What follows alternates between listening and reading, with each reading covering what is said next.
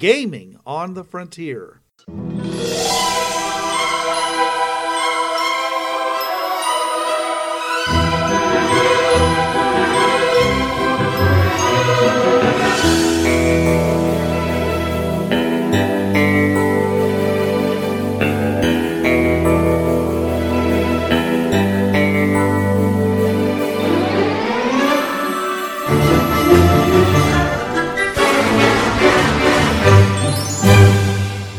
Now your hosts. This is Bruce. This is Trav. And this is Jonathan. Welcome to Gaming on the Frontier, your podcast of exploring strange new worlds that have nothing to do with Star Trek. Wait a minute. That's a thing? Welcome to Gaming on the Frontier. This week we are talking about the perfect space game. Now, of course, as soon as I say that, we have to do divisions and stuff like that, and we will talk about that. But because the perfect game may be 3 different games, 4 different games because of the focus of whatever your game is. And we're going to be talking tabletop. We're going to be talking about games themselves that are they aren't role-playing games. And also we're going to be talking about video games, because when you talk about space games, there's been quite a bit of, what do they call that when all the things come together? Synchronicity. No, but nice try. Thanks for playing. Verisimilitude? No, it's like they said where your phone basically is your television, it's your recorder, it's your phone, it's your internet. Everything becomes like one thing. So right now, the computer games have really blossomed, because it used to be that when you played a computer game, you knew what you were playing. It was probably going to be a shoot 'em up. You're going to get on there. They're going to throw waves of invaders or weird bug-like alien creatures swooping around, and you'd be shooting the hell out of them, either from your spaceship or from your ground station. And that was what space games were like. Or you were in an asteroid field or something. It was very simple. There was very, very obvious parameters about what you were doing, and it grew from there.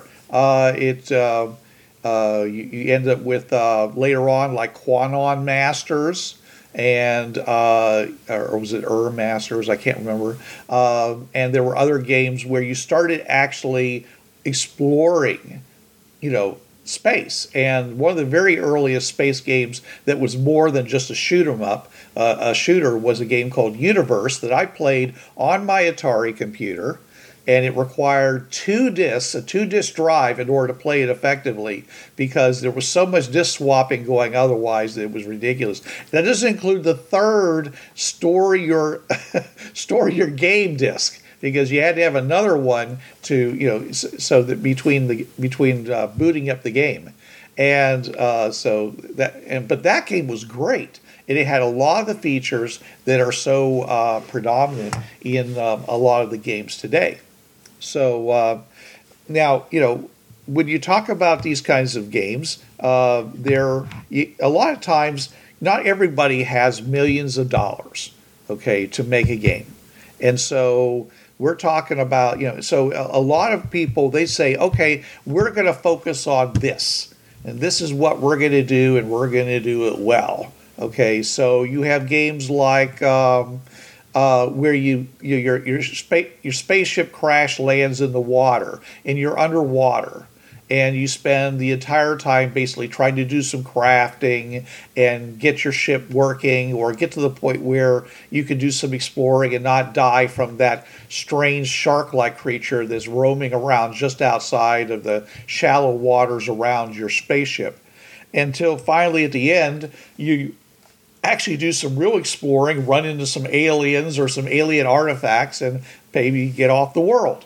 So the person who did that, it was a 3D, full environment, where you could look around, but it's definitely was much more limited in scope than some of the other games, and and some people would say that's not a space game. That's a survival game. It just it just has the conceit that you landed on this world with some stuff. But I don't say that. I don't make the rules like that.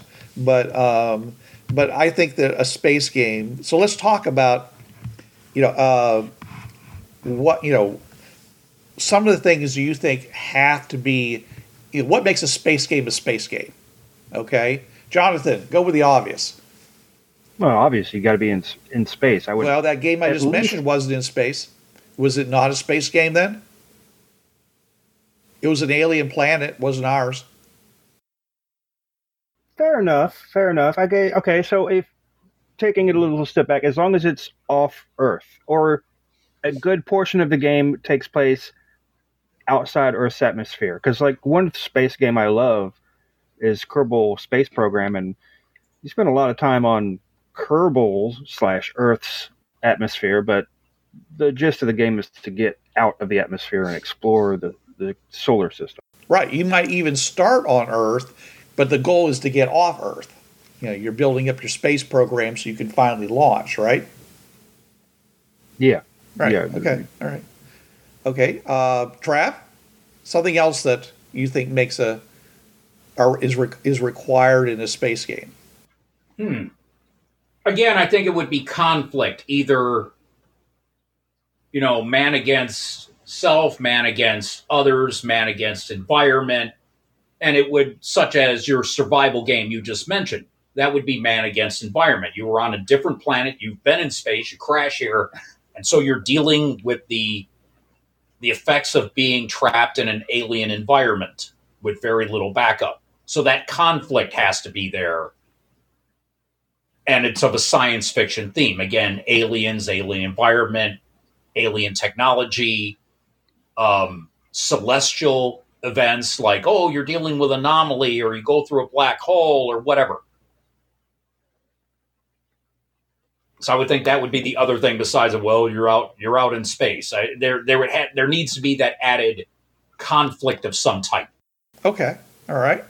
I myself think that there has to be unknown areas to explore that don't obviously that's an urban area. I mean, it's not like a zombie game where you just walk around and you find, there's a 7-Eleven in the next block, or there's a gas station over there. I mean, you're going places where you may have no idea what's there until you get there.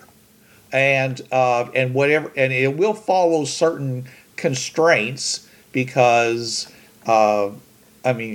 space has certain constraints. Things like no gravity, things like orbital mechanics, things like no atmosphere in most cases. Okay, so but you may find things that you don't expect. So when you go from one world to another, you might have a world that is surrounded by a ring, and there might be a really dangerous rock field that you have to avoid because it's there. And to me, a good space game, those things are real. They're not just matte painting in the background. And so I think that if you can see it, you should be able to interact with it in some way, unless, of course, it's the far distant lights of stars far, far away. Okay, but anything that you can actually see, I think that you should be able to go to and interact with in some fashion. Okay, back to you, Jonathan. Something else that you think is inevitably part of a space game? Well, I think this is for me, but I freely admit that it isn't a universal rule, is I got to have a spaceship. I totally agree. Go on. Yeah, I don't know if it feels quite right to have a space game where you're just a Superman flying around without a spaceship. Or how about like Stargate, where you're going through a portal and you end up in another world? It's an alien world, okay? It's not your world, but do you really feel like it's a space game if you never get off the planet? Well, definitely not the first few seasons of Stargate, but towards the end. Well, but see, I myself, in the first movie, okay, there was a spaceship. All right, it landed, it took off. You know, it was like a big giant, pyramid, but I mean, still, it was a ship of some kind. So I thought you got that idea that there was space, and I did like the fact that later on they got their own spaceships and such. But yeah, a game where you never got off the planet. To me, really wouldn't be a space game, because I like going from planet to planet to planet, kind of thing. So and that's the way you do it. Okay, unless you're playing some game where you have your own personal spaceship, a la Iron Man suit or something like that. You're flying from world to world, But yeah, okay. So spaceship. All right, Trav, you got something else? Let's see. Space, conflict, spaceship. What was the other one you said, Bruce? Unknown areas to explore. Maybe for space exploration, the fish out of water concept, and I think that might just be coming up with as part of my thing with conflict, man versus other cultures. So, can I restate it? There needs to be aliens. Well, yeah. And aliens don't have to be biologically different from us, but they can be like totally culturally different than us. Well, I mean, look at Star Trek. I mean, come on. Most of the aliens, even in the 60s, were just people with prosthetics on, and that was what made them different. I mean, 99% of the aliens in Star Trek, had the ears or the ridges or the nose or scales or antennae. Right. Yeah. I don't know if that's quite well, if we go very general with alien and say that even just an alien dog or alien plant life, because I don't know if we necessarily have to have other intelligent aliens present. Because a few games I can think of, the first one that comes to mind is like Elite Dangerous didn't have any aliens for a long while, and I definitely call that a space game. I think EVE Online is pretty much devoid of aliens. Okay, I've heard of that one, yeah. Oh, okay, well, I mean, we're talking about things that we are saying we really think should be in the game. Okay, it doesn't mean that, if it doesn't have it, it's not a space game. It's just things that, like I said, we think are, when you think of space games, these are the things that you think about, And if you get like 90% if you get 9 out of 10, you still got a pretty good space game, probably. Yeah. Yeah. I got you. Yeah. Okay. Again, when designers make games, a lot of times they have to, decide, what they're going to do, because, creating an entirely different alien race, that's a lot of work. Okay. And the Star Trek route is basically put a bug on her nose and then create a kind of offshoot cultural aliens, but they're not really aliens. They're just like us in most cases. Okay. Which is one of the reasons why they say that if you're trying to find aliens, the best place to look is on Earth in some of your fringe societies, like your Aboriginals or even some of your, historically your... Oh, no, let's go there. It's the elephant in the room when we're talking original Star Trek. The damn space hippies. Yeah. And Spock's there rocking out with the space hippies on the Vulcan harp. Enough for Eden, yay, brothers. Yep. And Spock playing his lyre. Yep. And I mean, even back in the day, I didn't get to see it first run. It was already in syndication. I was born in '69, so it ended a couple months after I was born. So, I'm still a kid. And, like 8, 9, 10, I'm watching this and space hippies. Really? Well, it's a product of the time and just, okay, go with it. Yeah. But still, yeah, using a cultural example and use it and taking that kernel of the mundane and adding the fantastic to it is enough to get, you go with it. And it would be the space hippies, or what was the other one? It was Next Gen. The genderless race that the one decided that they wanted to live as female. And so Riker was interacting with her because, well, he's Riker. But that would, again, often, well, in a way, a space game, a lot of it, if you're dealing with alien cultures, what's the term? Social commentary. Because if you're dealing with these alien cultures, you're walking into their, they got the home court advantage. You're, again, the fish out of water.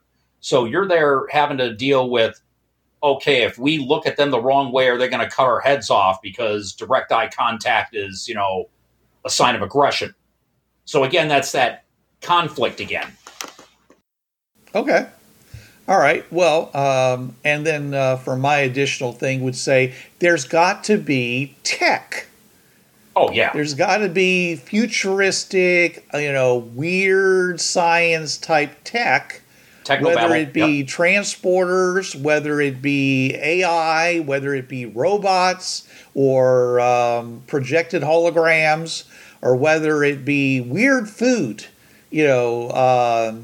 like I just finished playing a game called Galaxy on Fire 2 HD, which it was actually devised as a iOS and Android game. You play it on your phone. And they had this thing called Vosk organs, which were very expensive and highly in demand. And I'm like, and you look at the picture of it, and it's a heart. It's like a big heart. And I'm like going, and there are races that are called Vosk. And I'm like going, are you trying to tell me something?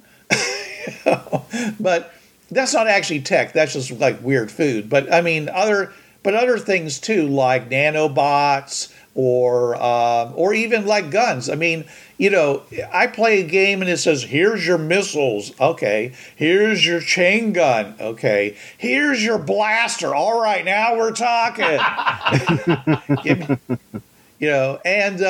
And some people actually make a big distinction between the various types of weapons, which I think is important. It's not just a matter of power; it's what they do. Okay, and in FTL from TriTac, a blaster is a device that causes an explosion on the surface of the target.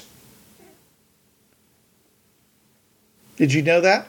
So it's almost like a reaction, like it's interacting with solid matter.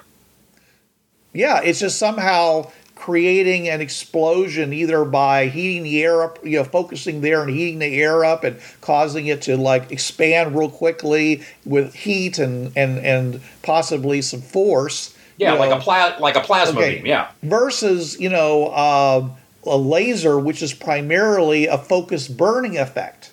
Yeah. Okay. Versus a maser, which is focused microwaves, which cook from the inside or disrupt electronics.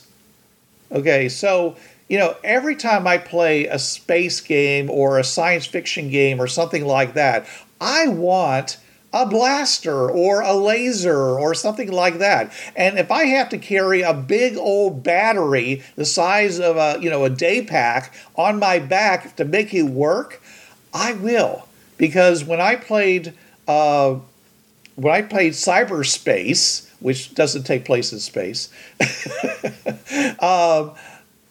they had different charts for the different weapons, and right in the middle of my weapon chart was vaporizes the midsection of your target. See, that's what I'm talking about there. And that's what I'm talking about. I shoot him in the arm or I shot him in the head. Yeah, but I vaporized his whole midsection.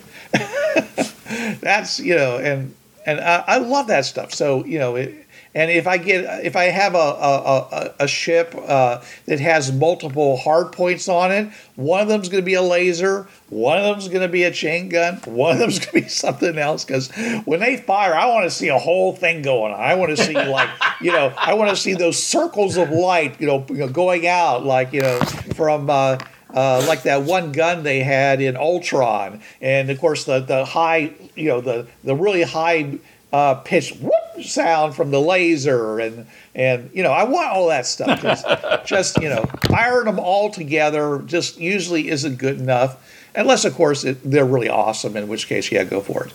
But the one nice thing about lasers is that lasers are unless you're playing a kind of a pulse type weapon.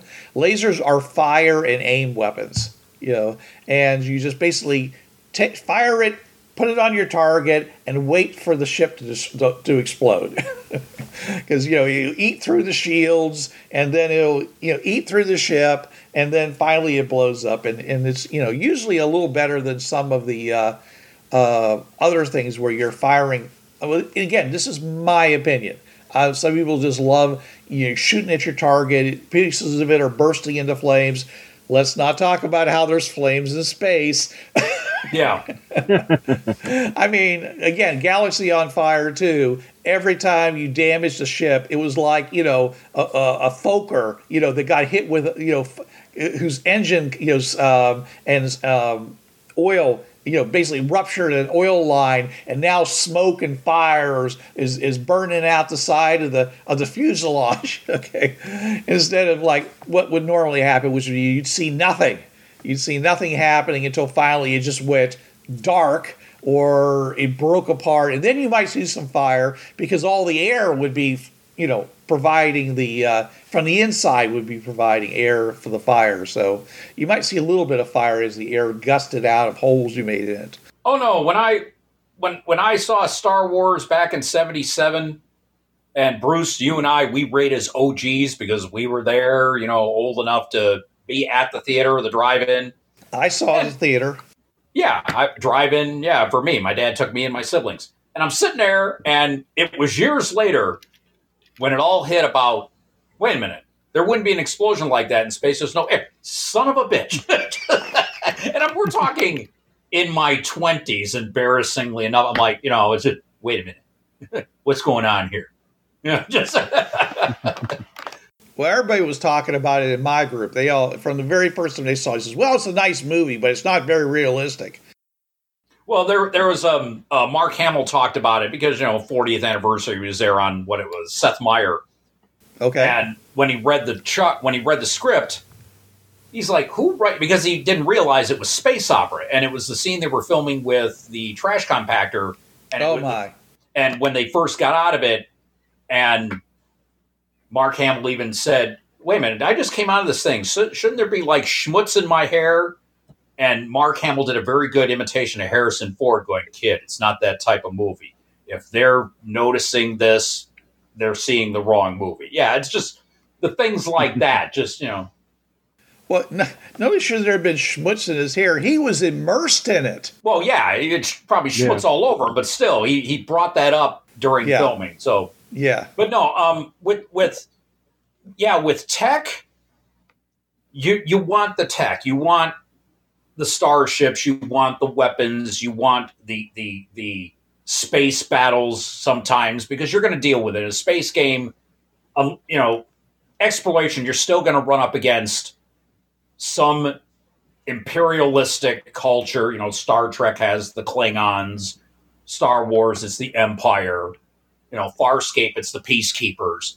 And so you're going to want all that tech to go out there and not only to explore, but also defend yourself, because you are going into the unknown. So you kind of have to, if you're thinking that everybody's going to be nice and sweet, when you go out there, no. So again, it's part of that conflict, and you got to be ready for it. And we love our sci-fi tech, yeah. Right, because there's going to be people that just try to take advantage of you. I mean, they see you going along, it's like, oh, I want that. Oh, look, fresh meat, yeah. There's only been a couple games I played where the ships themselves were considered valuable. And one of the things you could do was capture other ships. So we'll get into that when we start going through our, as you put it, patented Bruce Sheffer outline. Yeah. Outline. Okay, so let's go ahead and start talking about the actual games themselves. Okay, so the first thing is that and again, these can be mixes. So we're not saying one thing or another, but they can be narrative or it can be open world. Okay, do you want to take a shot at describing the difference between the two? Yeah, I would say narrative is what John used to call a story verse. You are following a specific plot. You have to get from A to B with stops in between, and you may, side quest, but eventually you get back on the track to the story's conclusion. Open world, I like that one because that gives you freedom to do a whole bunch of stuff. And of course, for computer games, that's where things like downloadable content come in. Oh, you want to explore this sector? That's another $70. Yeah. But it opens that universe up much more. Oh, no, don't get me started on the whole Steam thing. Trust me. But yeah, if you're looking to shut your mind off and go along for the ride, narrative, but if you really want to binge play, open world would be better. I mean, in a narrative game, you don't do anything unless you have a reason to do it, as in somebody gives you a quest. You says go to this town and talk to this person. Okay, you might have some encounters on the way, but the fact is that once you deal with those encounters, there's nothing to do except keep moving along until you get to where you're supposed to go.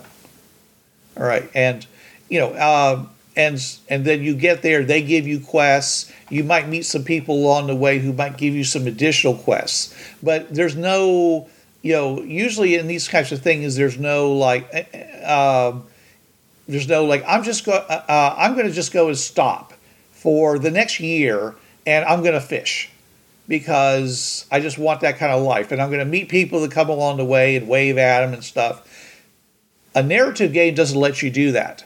A narrative game, you lose when that happens because there are other events that are transpiring in that universe, and if you don't follow the narrative, you can't be the hero that they need. Okay, maybe not the hero they deserve, but certainly the hero that they need. Okay, and you're not going to, and unfortunately, in some games, some of the people that you need to meet are literally going to be waiting for you. If you did that, they'd literally be waiting for you a year later. But there have been a few games where I played where time actually passed in certain regards. I was playing Fallout 4, and I didn't do anything with the Minuteman quest line. Okay, I was following the main quest line, and after I did that, I came back and I'm talking to people, and they says, "Oh, did you hear about so-and-so over at this farm?" He says, "They lost their daughter. Their daughter got abducted and nobody saved her, and she's dead."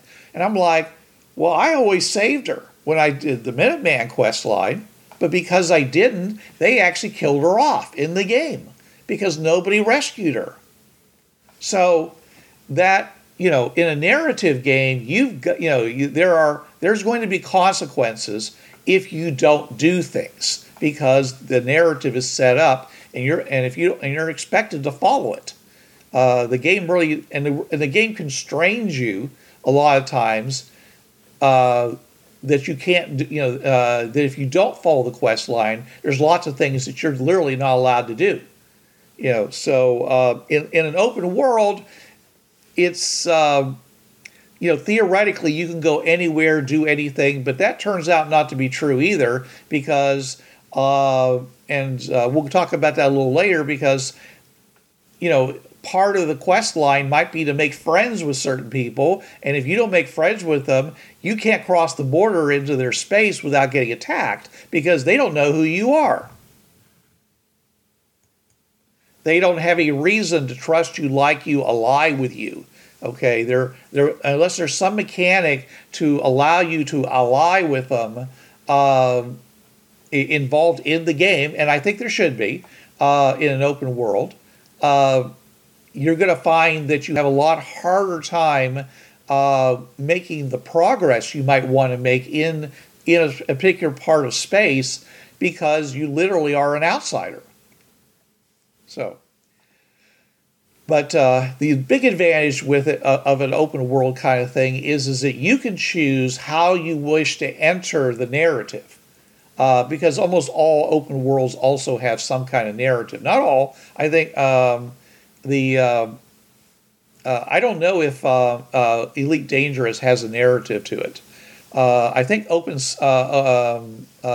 Man's Sky doesn't have a narrative to it either. It's literally you just going to a world and exploring it. Am I wrong? It's one of those narratives where it's very much you pick it up as you want to.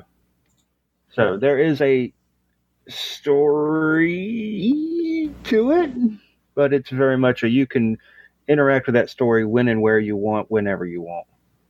Okay. See, what I like to do in most games, whether it be computer games or tabletop games, when you're playing board, like tabletop board games, you're really constrained because almost everyone has a lot of goals you're supposed to follow. Okay, it's almost entirely narrative in that regard. But even in role-playing games, I'm always like, I want to build myself up to be, the toughest I can be before I go out there and start interacting with the things that are outside my immediate area. Because even if it scales, the GM scales it or the game scales it, the more stuff I have, the more options I have. So, for example, is that if I can get my spaceship upgraded to the point where I have stealth generators where I can turn invisible, that's a big win for me. Okay, if I can go out into the ore fields and I can harvest 100,000 million credits, whatever it might be, so that if I ever run into something that's valuable, I know I've got the money to buy it. Upgrading your ship to be faster, putting better shields on your ship, better armor, whatever it might be. Okay, if you could do that before you leave your little, slice of happiness that you call your world, your local group or whatever, to me it always makes the rest of the game better. Now, some people, they just want to get out there and they say, oh, the game's going to give me whatever I need as I go along. And I'm always like, yeah, you're very trustworthy for the designers. I think it's especially dangerous with computer games. Now, in RPGs, you basically, you have an understanding with your GM. And usually if you want to play that kind of game first, the GM's usually willing to do it. He'll give you a whole bunch. He or she will give you a whole bunch of small requests, kill the rats in the cellar, go and pan for gold, go kill the marauding beasts that are threatening, and I just put it into D&D type terms, but it's the same thing happens in space. Okay, there's a local group of pirates, and until you get tough enough, you can't take the pirate base, and until you can take the pirate base, they keep spawning more pirates. Okay, I'm saying you go and fix this space station, or go and rescue this traveler that's adrift out in space for whatever, and you can improve, and you can decide because of that what kind of focus you want for your game, because most games, they don't have ships that can do everything. I mean, maybe not until very late in the game. I could either carry a lot of cargo, or I can carry a lot of hot guns, or I can carry other kinds of storage or something like that. You usually can't do everything, and so early on in the game, a lot of times you have to decide what's going to be your focus in this part of the game. So that's where I say the narrative or whatever, and which kind of brings us to the next part, which is how do you, in a game, how do you resolve these situations that come up? Okay, because there are two different ways I see of doing it in general. One is real time, and the other one is turn based. Okay, Jonathan, why don't you explain the difference between those two?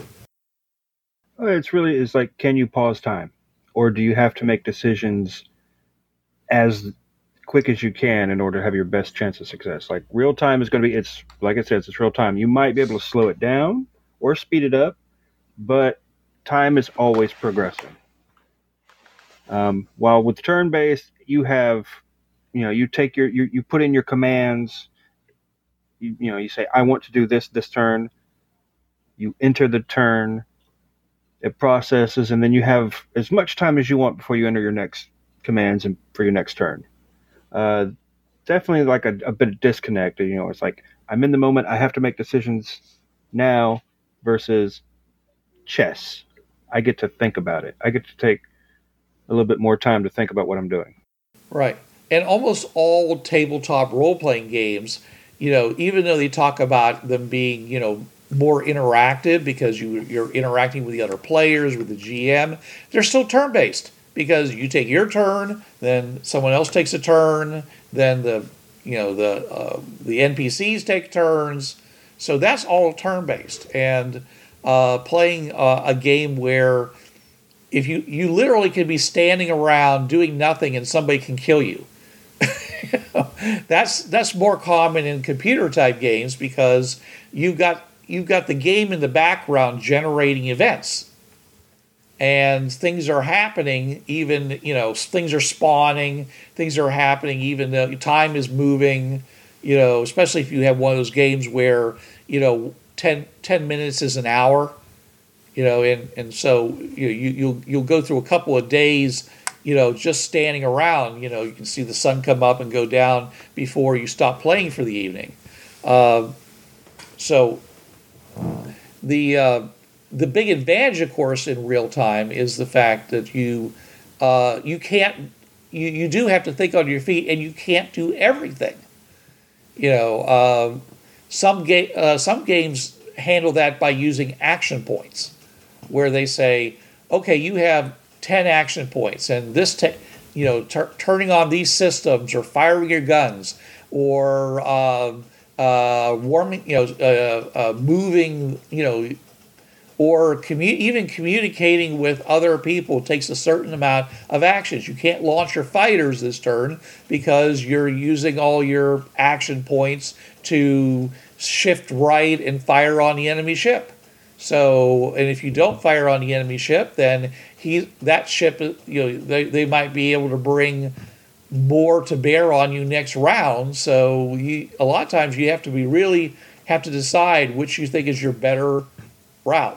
You have to be economical with those action points. What am I going to do? What's going to give me the best results so I survive this? Yeah. Right. And role-playing games do that by saying things like, well, you have in D&D in third edition, they had you, or actually it was fourth edition, you got a bonus action, you have a minor action, you have a movement action, and you have a normal action, which allows you to do various things, but you can't do everything all at once, which in first edition you could.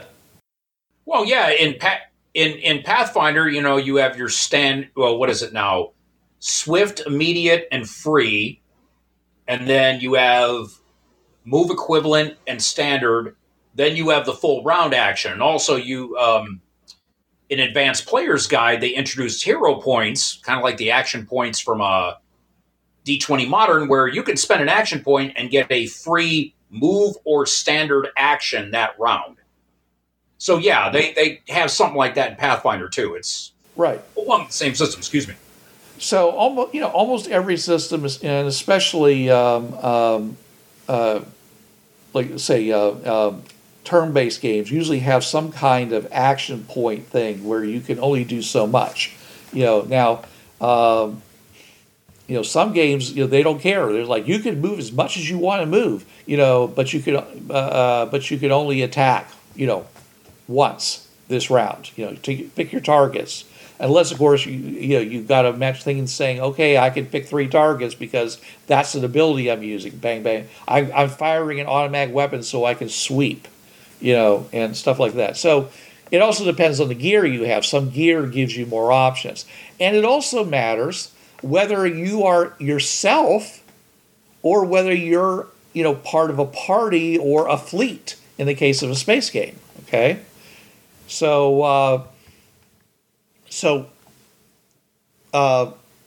In the case of an individual, you literally, unless you want to break reality, any sense of verisimilitude, a person can only do so much in a round.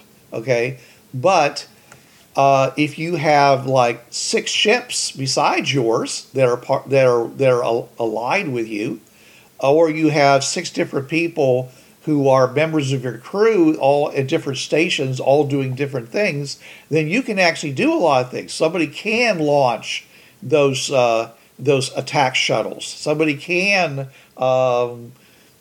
switch the power from propulsion over to shields, while someone else is the gunner, and someone else can be hacking at the same time. Yeah, they have that in Starfinder now. Because I have books that merge Pathfinder and Starfinder, where you can use the ship combat rules in a Pathfinder game. And how Starfinder does it now, you have gunner, engineering, helm, captain, science officers that do all the sensor and computer stuff. First mate, which kind of helps everybody.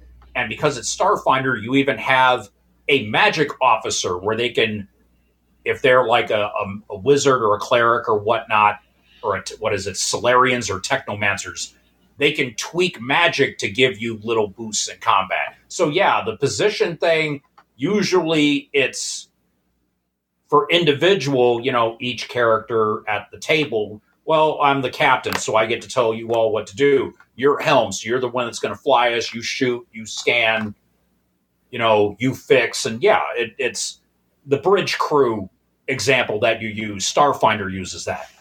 And I've used it. It actually works out very well. Okay. But Jonathan, why don't you talk about how you can use a fleet? So usually with fleets, it's sort of the understanding that you're controlling either everybody in your fleet, whether that's every pilot of every ship in your fleet, or you're giving them general orders and it's AIs running them, but you can still take control. Usually, depending, of course it varies, but usually it's the idea that you are the commander of multiple ships, and while the amount of direct control you have may vary, it's not just you are this person. Okay, well, what's some of the options you can do with these ships? Well, it allows you to do things like you could have that perfect flanking strategy and bait and switch type strategies if you're in combat. I'm not sure what a bait and switch strategy is in combat. Like having one set of ships look really weak and prone to attack as a bait for your enemy, and then just as they're about to take the bait, you bring in the big guns. Okay. So you could take your smallest, weakest ships, but you could put really good engines in them, so that when they gain aggro, then they just turn around, they run back to where the big battle cruisers are, and when the enemy ships come into range, they get to hammer them. Yeah. Okay. All right. Some of the things you can do is that let's say in a perfect game, you'd be able to say, well, these ships are going to stay close. They're going to be more defensive. They're protecting me, or they're protecting these larger units that don't move very fast, okay? But you'll have other ships that are range further, and their job is to take opportunistic attacks, or maybe they spread out your view screen. Maybe the further the ships go out away from your ship, the more you can actually see. The fog of war, as they call it, fades away further because you've got eyes, somebody to send that intelligence back to you, the commander.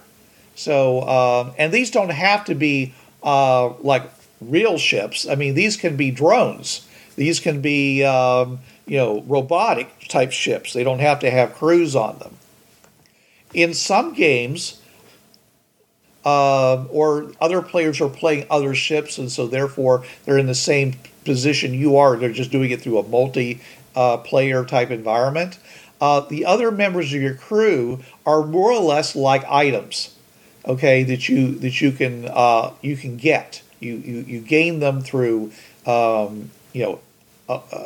going to various locations and picking the one you think is best, and each one of them has certain things that they bring to the ship as a result.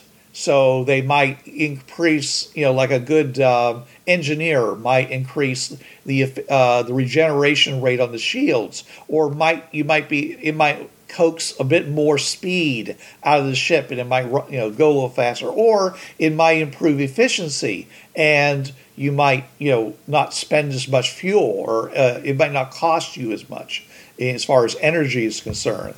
Somebody who is a comm officer might be able to your sensors might work better, might have better discrimination on the objects that you see. Okay, someone who's a computer programmer might be able to increase the efficiency of the synchronization of your drones and other things, and just increase your overall success, rate of your ship movements against another ship, set of ships. Okay, and they can be the hackers, the ones who can hack other ships. They can. We're going to talk about that a little bit later, but they can do all the things that a hacker can do, and which doesn't mean that you yourself as the captain can't do all these things, but they improve. In some games you can't. If you don't have one, you can't do it. Okay, but in other games you can do all these things, but they either they take action points, so you can't do everything else, or they just improve your efficiency on these kinds of things. So it's always good, and especially the person in communications, might allow you to understand somebody that you're talking to. So if you're in one of those games where, depending upon your level of skill, they just basically eliminate words of what they're saying to you, and you get like every third word. But with a good comm officer, you might get every second word. And that's a big improvement if you've ever played those kinds of games. Or, even more important, there might be shades of meaning that they bring across where, you don't realize that what you think is an insult is actually a flirtation. See, that's what I brought up earlier about conflict man versus alien, where you're going out in the unknown and, again, it's the old saying, don't show your teeth when you smile. It's a sign of aggression. Right. Well, in this culture, showing your teeth, is a sign of friendship, because you're showing that you're an equal to, this carnivorous race. And yes, my teeth are as good as yours. We shall feast together. So yeah, right. You got to know languages, and a good person, either, what's the term? Enterprise, SATO, xenolinguist, or a good communications officer will do wonders with that. Yeah, I was trying to find the term here. Yeah. Mm-hmm. Me at a loss for words, go figure. Yeah. You hush. Next topic, yeah. Yeah, and it really can make a difference. Like for example, in Fallout, okay, a lot of times they give you these really aggressive statements that you can make. You can like really just insult people. And when they do it right, sometimes when you insult them, they like you better than if you're always the peacemaker. You're always the conciliatory type character. I'm always the good character. Sometimes, you run into somebody who's, very aggressive. They want you to show strength. So, and usually insults are one of the safer ways of doing that versus like taking a pot shot at somebody. You kidding? I've had relationships like that where, snark and banter is what kept me going. Right. Yeah. So, and I'm saying a lot, and some games do that. They actually, and like in a role-playing game, you can actually, that can be part of the game where the GM decides this race, good friends insult each other all the time. If they don't like you or if they're wary of you, then they're very formal and polite. So the more bantering you are, the more likely you are to get them to say the triangle head alien cracks a smile vertically or something like that because you have something you do, or if you tell a joke or a bad joke, I mean, I've seen all kinds of games that let you do various things where you could actually tell a joke as part of the game, and it actually had an effect. As far as being angry at being angry and belligerent as a way of conduct, I'm reminded of the Next Gen episode where I forget the name of the race. It was another one of those human with prosthetic races, and he came up and got in Wesley's face, and Wesley just jumped right back in his crap, and the people that were there were just like, "Oh my God, Wesley, what did you do?" And he's like, "Oh, it's this type of race. That's how they interact. You have to get in their face in order for them to back down." Yeah, so as soon as you were talking about insulting getting you somewhere, I was reminded of that scene. It was like first or second Next Gen season. So, and on the other hand, some races want to be wooed. So you come in and you and you're not polite, then of course then they don't want anything to do with you. The so-called aesthetic races like elves and Vulcans and such, they tend to not react positively to aggression, but Klingons love it. Oh, did you guys see Battlefield Earth? And it's okay, you can admit it here, we're among friends. Yes. Okay. I haven't actually. Oh, it's been a long time though, so. Okay, also, did you read the book? No. Granted, it was 1,088 pages. It's considered the longest. Yeah. Well, I slogged through. I read The Stand, and I said, I've read Dostoevsky, I've read The Stand, I've said, I'm kind of done with big slabs of books unless it's really compelling. Well, okay, this would have been had Battlefield Earth not horribly bombed and had a record number of Razzie Awards. The second half of the book would have been the sequel, where, okay, the humans destroyed Cyclo, and there are now 11, 12, 13, possibly more races all wanting to come to Earth to wipe them out because, wait a minute, this is a animalistic race that, because they were taught by the Cyclos and their hubris thinking, oh, we'll teach them, they can't beat us. And now we have this little pissant planet called Earth that destroyed the Cyclos. We're going to take them out because if they destroyed the Cyclos, they'll wipe us out. So, I think it was more like 50 races. So basically, this multi-race armada comes around Earth. And Johnny Goodboy Taylor, played by Barry Pepper in the first movie, he goes, because, they got ships now, they can fly around. He goes to China, and he learns diplomacy from the direct descendant of the last Castellan of the last Chinese emperor. So he's there in the Chinese robes, and his hair's all brushed out, and he is having to. And remember, if you saw the movie, the humans were all savages. They're all in furs, and society devolved. And here he is now. He's having to be this courtier, this diplomat, because he has to deal with these races to keep them from turning Earth into a floating rock pile. So yeah, he had to learn diplomacy because he was dealing with all these alien races that basically were afraid of them. Showing, no, we're nice. We just had to, we're trying to save our world. We don't want to destroy anybody else. And so he was taught probably 17th, 18th, 19th century Chinese etiquette to basically keep from, getting orbital bombardment from 50 different races. So yeah, there are times where etiquette with alien races is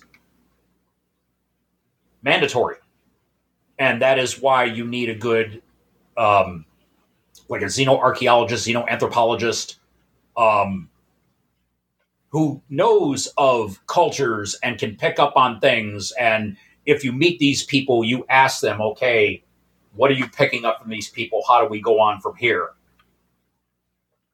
And, that's why you had Counselor Troy there on Next Gen, why you had Daniel Jackson in the Stargate series, where, he could pick out, well, Jack, this is a warrior culture. You have to, So yeah, often if you're going to deal with these other races, you're going to need someone that can understand both language, nuance, culture, in all its various forms.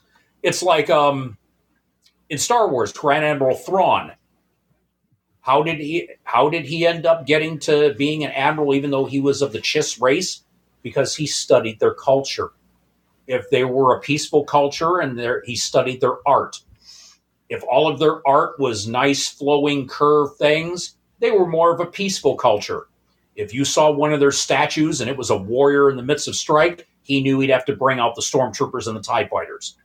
So when you're out in space, knowing how to deal with cultures is probably one of the things that will either get you an ally or get you killed.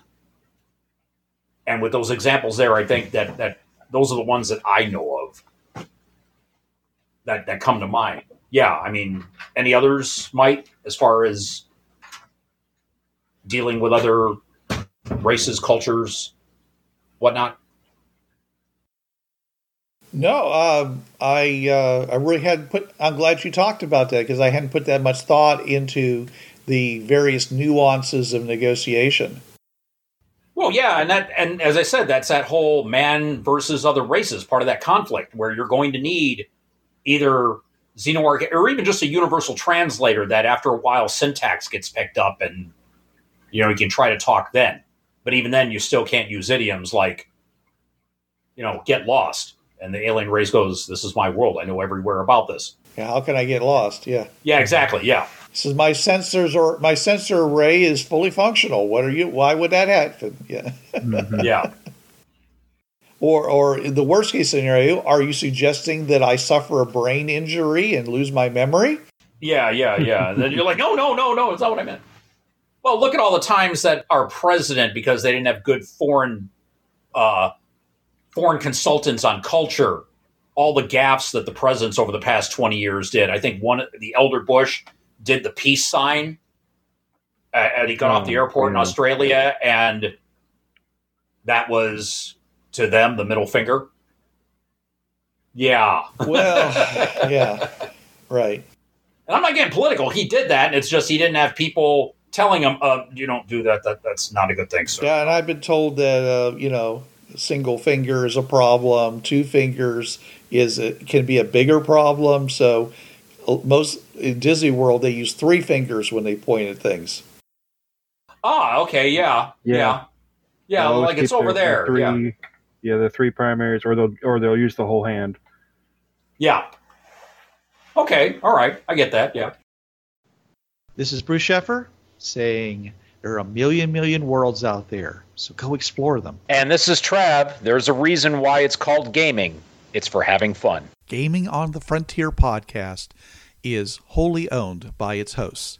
It is released under the Creative Commons 3.0 license, no commercial reproduction, and any use of any element of the podcast must be attributed to the Gaming on the Frontier podcast.